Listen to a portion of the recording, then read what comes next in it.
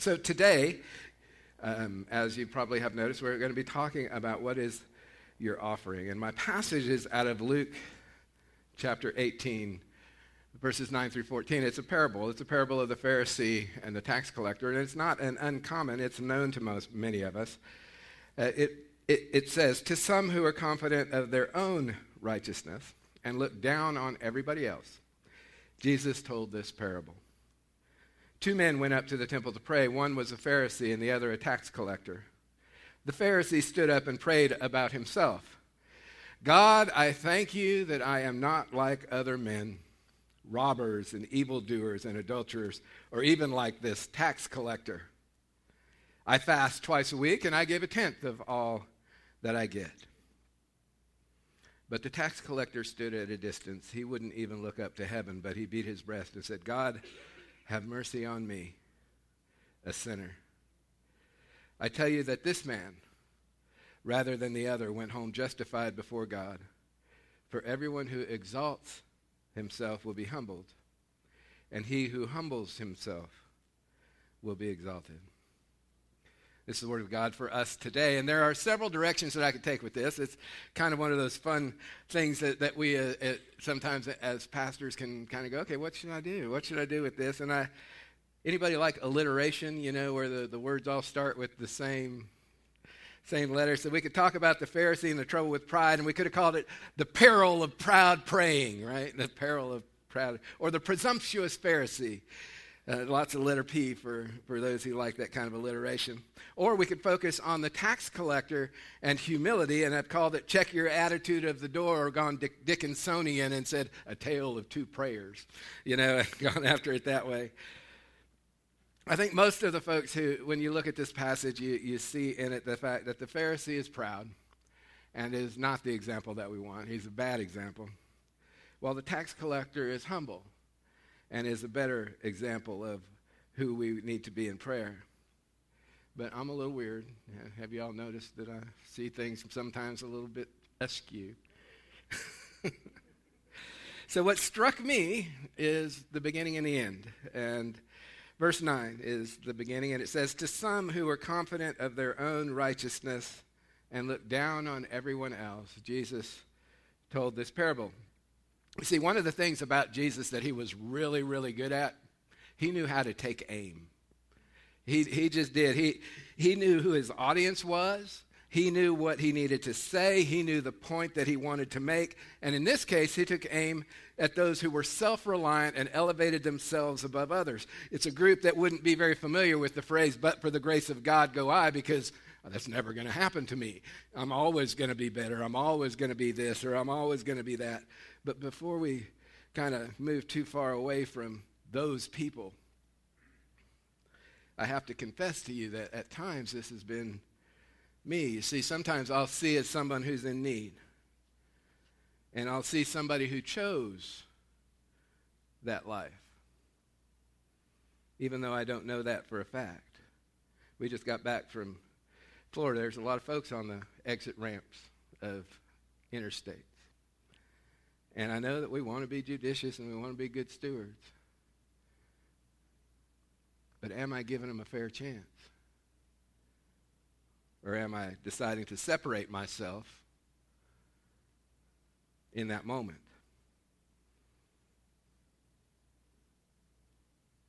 And I think too often I separate myself in that moment. And I don't think that I'm alone in that. I think that's common, especially in a world that we live in today where so many are, I was going to say scam artists, but see, there I go. See how easy it is and how fast it can work its way in. See, each of us has those situations in our lives where we rely on ourselves and we lose sight of where God would have us to be or what God would have us to do. We all do that at one point or another. And that doesn't make us bad people. It actually makes us people. It's kind of this battle that we have going on between the flesh and the spirit, human and God, and this thing that happens inside of us. What it does mean is that this parable that Jesus was taking aim with, we're in the target. It's for us as well.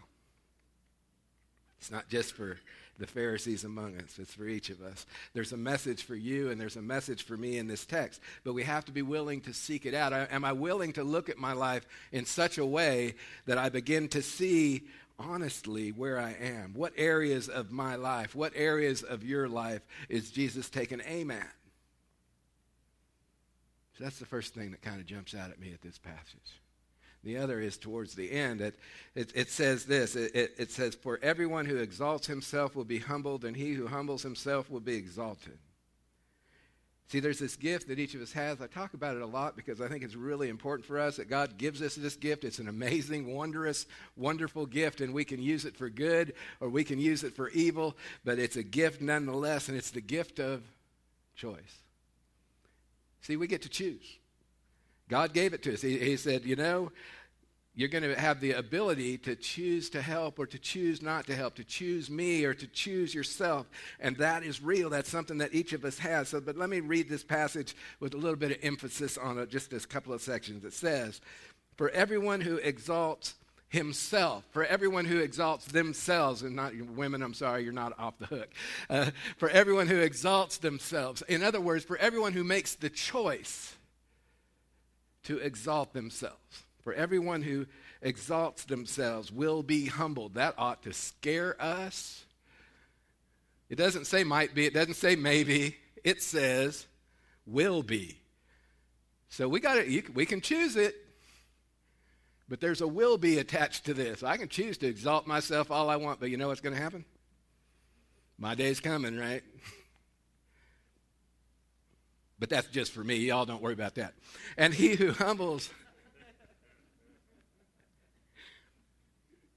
I lied. Y'all need to worry about it too. And he who humbles himself.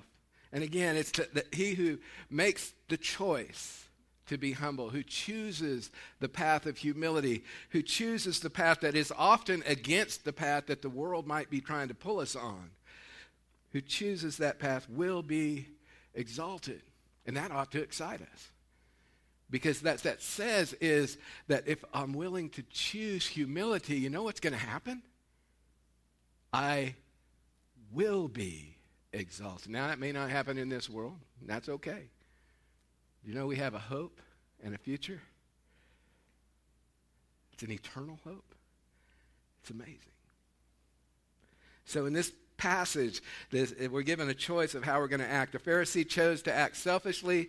He exalted himself above others and loudly proclaiming, I'm glad I'm not like y'all. I'm glad that I'm better, and so that's a choice. But they also have the choice to be as the tax collector who didn't even raise his eyes, who knew, who lived in recognition that he was a sinner. God have mercy on me, a sinner. Can you imagine yourself? Can I imagine myself? Outside there, this is a public place. And he was outside. He was where people were. And all he could do was say, have mercy on me, a sinner. Could you do that? Could you stand? I'd have a hard time standing outside the doors of this, and this is not even a well-traveled place. And if you ain't looking for Arbor Point Church, you ain't likely to find it,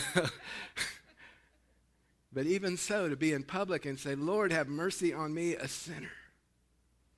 I'd struggle with it. And guys, I am a sinner. I do fall short.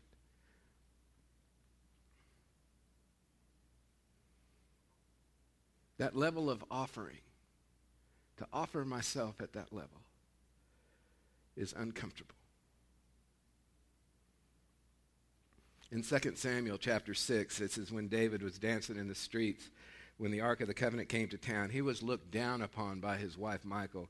This is verse 14. It says, David, wearing a linen ephod, danced before the Lord with all his might, while he and the entire house of Israel brought up the ark of the Lord with shouts and the sound of trumpets. They're bringing the ark of the Lord, the ark of the covenant, into town, and he is so excited that the king goes into the streets in his night clothes and is dancing, jumping around. I know I'm not supposed to jump around. But it's hard not to, right? This is the Ark of the Covenant. This is the Ark of the Lord. How excited is he that he's dancing in front of it? He doesn't care. He's going, woo! Well, he might not have gone, woo, but he was doing something, right? He was excited. And the sound shouts, and hey, here comes the Ark. Here comes the Ark. Can you believe it? We've been wanting this. It's coming in. We've got it. Ah! You know, it's that Oprah. Ah! You know. You know, it's amazing, and the trumpets are sounding, and he's just having a good time. Verse 16 says, as the ark of the Lord was entering the city of David, Michal, daughter of Saul, watched from a window, which is appropriate for the text. When she saw King David leaping and dancing before the Lord, she despised him in her heart. He's out there, he's celebrating, and she's in a window looking down on him, literally, right? Looking down on him. She despises him in her heart. And then verse 20, David comes home. And I love that it says, when David returned home to bless his household, Michal, daughter of Saul, came out to meet him and said, how the king of Israel has distinguished himself today, disrobing in the sight of the slave girls of his servants as any vulgar fellow would do. Dripping. I see such sarcasm. I can't even do the level of sarcasm that this, you know, it may have been, you know, y'all got that look every once in a while, right? Where you walk through the door, it's like, uh-oh. How you did this. But I love David's response. Despite his wife looking down on him, berating him, he says this. It was before the Lord. And he's not above a little dig himself. It was before the Lord who chose me rather than your father or anyone from your house to be appointed the king and ruler of Israel. Yeah, it's good they didn't have like real, what's that real life TV called? Real Housewives of David.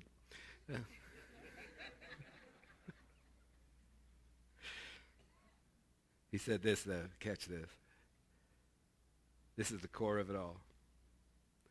I will celebrate before the Lord. I will become even more undignified than this, and I will be humiliated in my own eyes. I will celebrate before the Lord. I will become even more undignified than this, and I will be humiliated in my own eyes. He didn't care what she had to say. He cared what God thought. He cared about God. So you can say whatever you want. I'll become even more undignified than this. I don't care what y'all think. I'm just going to just worship my God. The Ark of the Covenant coming to town. It's awesome. And I am going to dance in my night clothes if I have to. Right? That's a freedom worth seeking. The freedom to let go of. How many of y'all wish you could raise your hands? Don't raise your hand. You know what I mean? It's like, oh man, I'm feeling it, and I really want to raise my hand, but what is that person next to me going to think? They're going to think I'm some charismatic maniac. So I can't do that. I'm gonna be able to raise my hand. I'd like to raise my hands because I really want to raise my hand. You know, I love to worship God, and when I raise my hands, I'm telling God, pick me up and hold me because I want to be held. But I can't do that because they're next to me. You know what David would have done? He'd have probably gone like this. Ah! You know, he'd have gone wherever. He'd have done whatever it took to let you know that he was going to worship his God no matter what.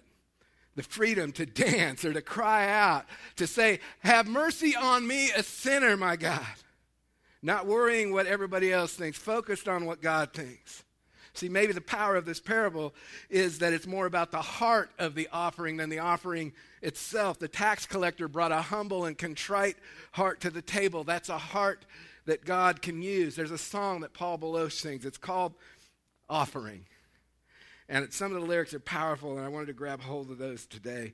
I think it can be easy to forget who God is when we speak about God. We can forget the awesomeness of who God is.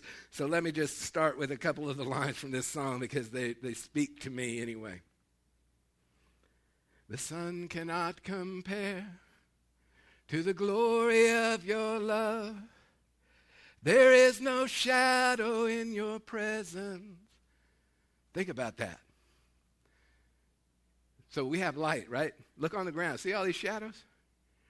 There's shadows everywhere because this is human light. You know that when we're in the presence of the Shekinah glory of God, I believe this to be true. I don't think there's going to be shadows. There's going to be light. There's going to be glory. And there's not room for shadows. There's not room for darkness in the light of God. It's going to be powerful. It's going to be amazing. When the sun shines, we leave a shadow. But in the presence of the Lord, there is no shadow. The glory of the Lord is all about us. And the Pharisee lost sight of that. He lost that. He didn't know that, or he lost it. No mortal man would dare to stand before your throne, before the Holy One of heaven. I know a lot of folks will say, when I get up to heaven, I'm just going to ask this question. I just want to know about this. I got news for you. When you get up to heaven, you ain't going to ask anything. You're going to do this.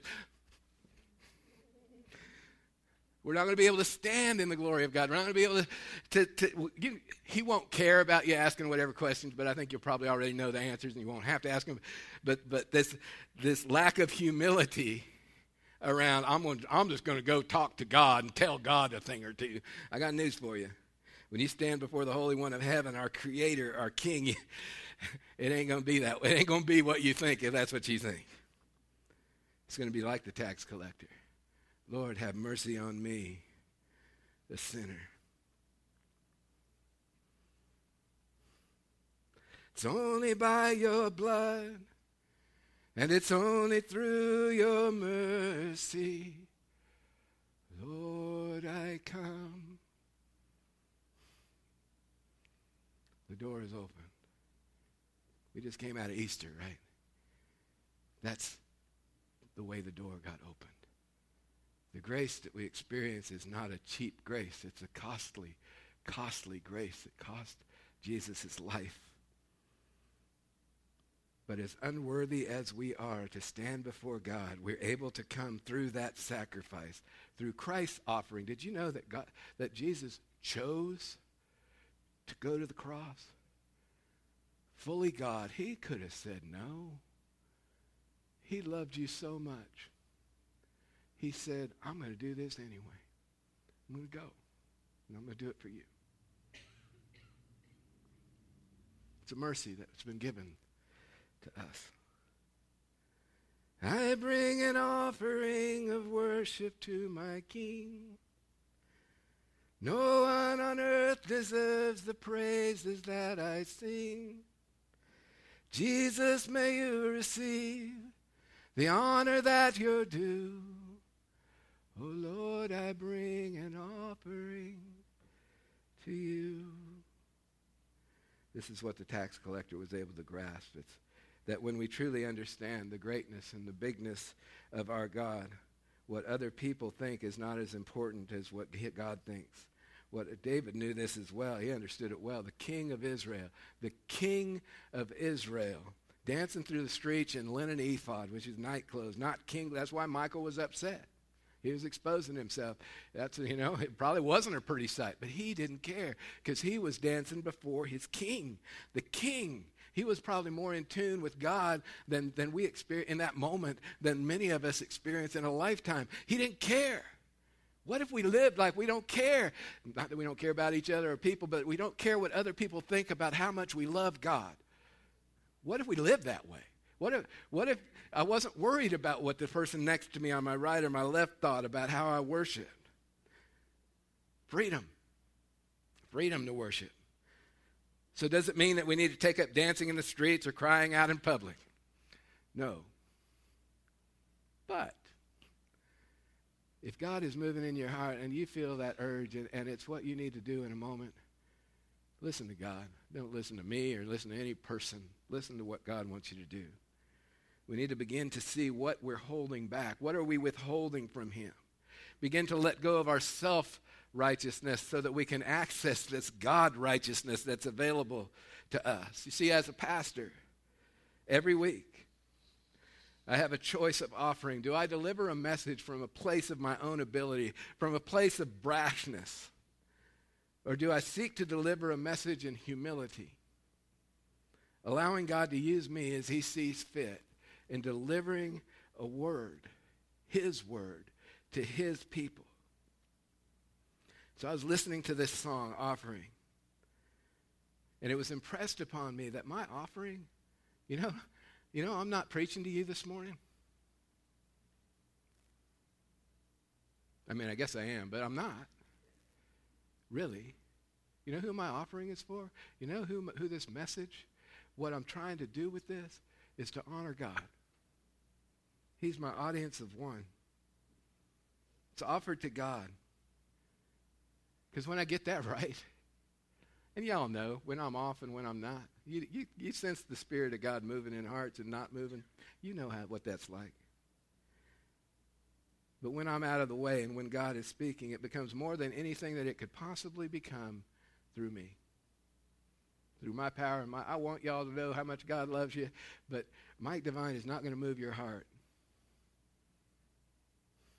Jesus Christ and the power of the Holy Spirit, yeah, he'll move your heart. So for each of us, and each of us in our workplace, each of us in school, each of us in the place in our families where we are, this is our place to offer ourselves. Offering ourselves to God.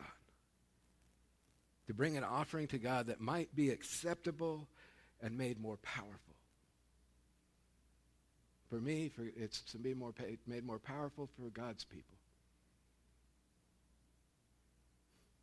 And don't mishear me. Brash can sometimes be good. There's nothing wrong with being brash.